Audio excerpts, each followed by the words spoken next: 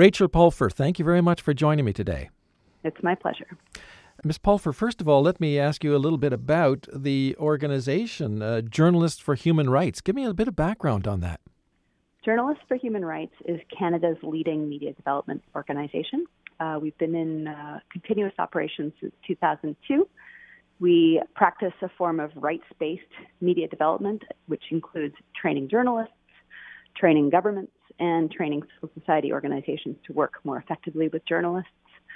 And since starting, we have worked in approximately 29 countries around the world and trained approximately 16,500 journalists whose stories have reached approximately 65 million people. Well, tell me a little bit about this particular project, Voice for Women and Girls. Where did this come from? What is its overall goal? Journalists for Human Rights has been working since approximately 2008 on a kind of programming where we mentor women into positions of authority in newsrooms, and we work with them to develop programming whereby they are publishing stories on issues of concern to them. We started doing this because we saw that when we mentored women into positions of authority and decision-making power, the focus of the editorial that they were producing started to shift.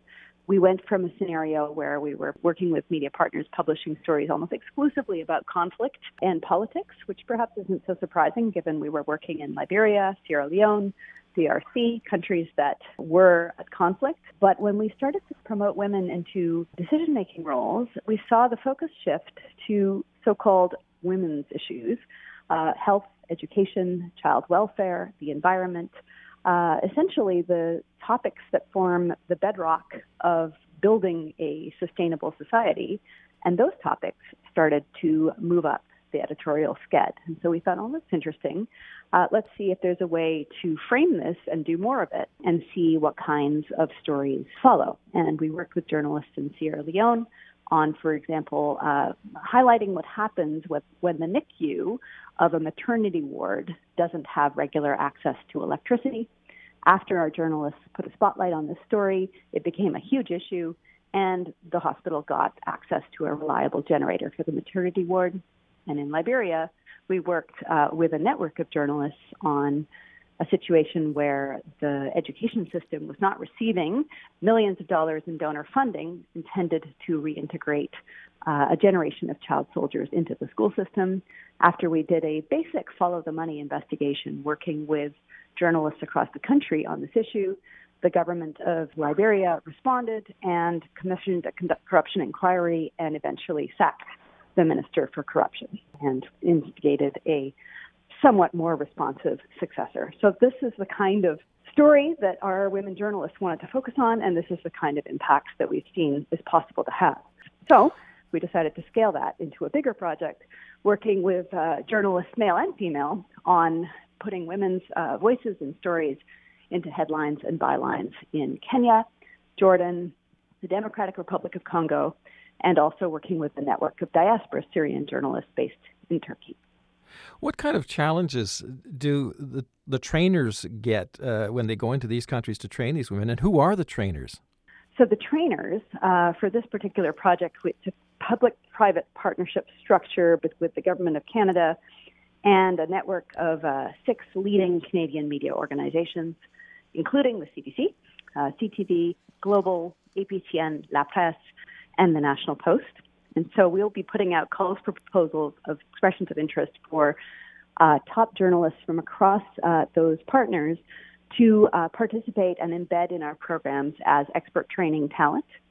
Those trainers we will then work with the partners in the field to find a good fit for the folks that we'll be sending over, and they will be sent to work side by each with their counterparts at media partners as disparate as Roya TV, which is one of the largest TV broadcast stations in Amman, Jordan, for example, in DRC, with Top Congo FM, which is a radio station in Kinshasa.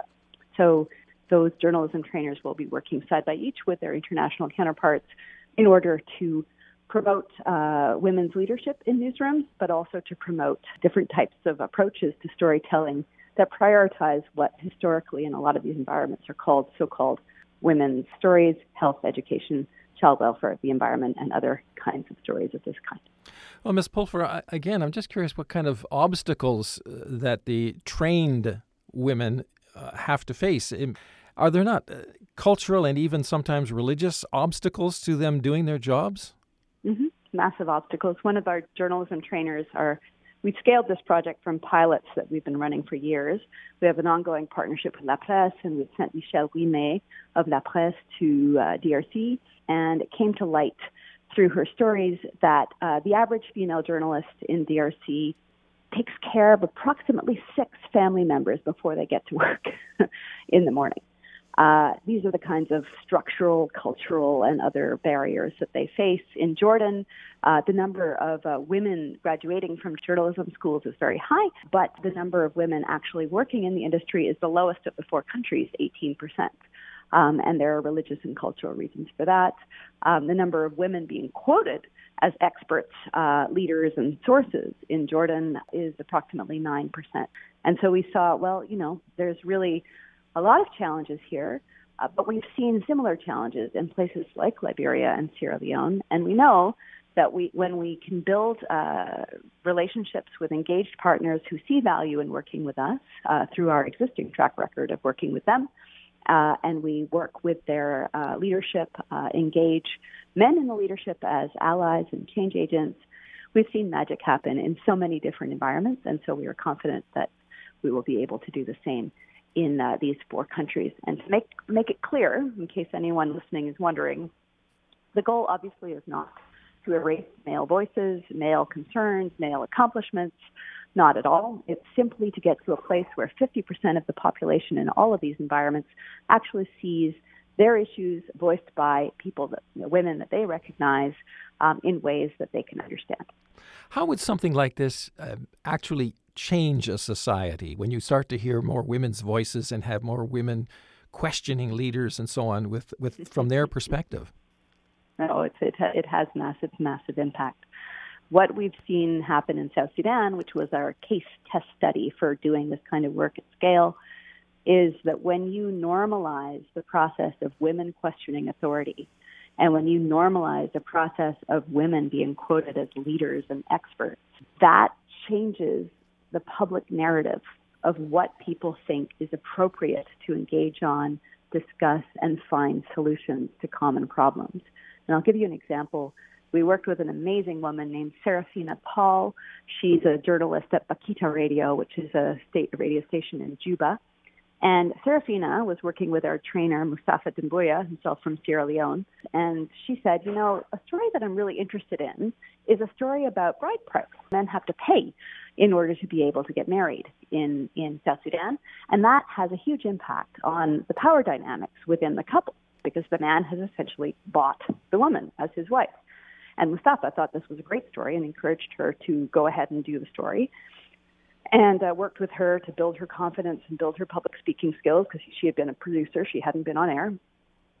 When Serafina did this story, it had the biggest impact of all the stories that radio station had produced that year, because it touched on something that actually touched everybody.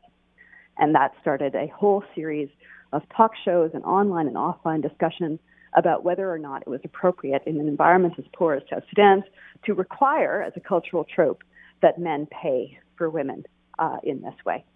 And it's now become a discussion in Parliament, and we're seeing a lot of real interest. So that gives you one example of how this can have massive impact. Rachel Pulver, thank you very much for this. I appreciate it. Appreciate the opportunity to be on. Thank you.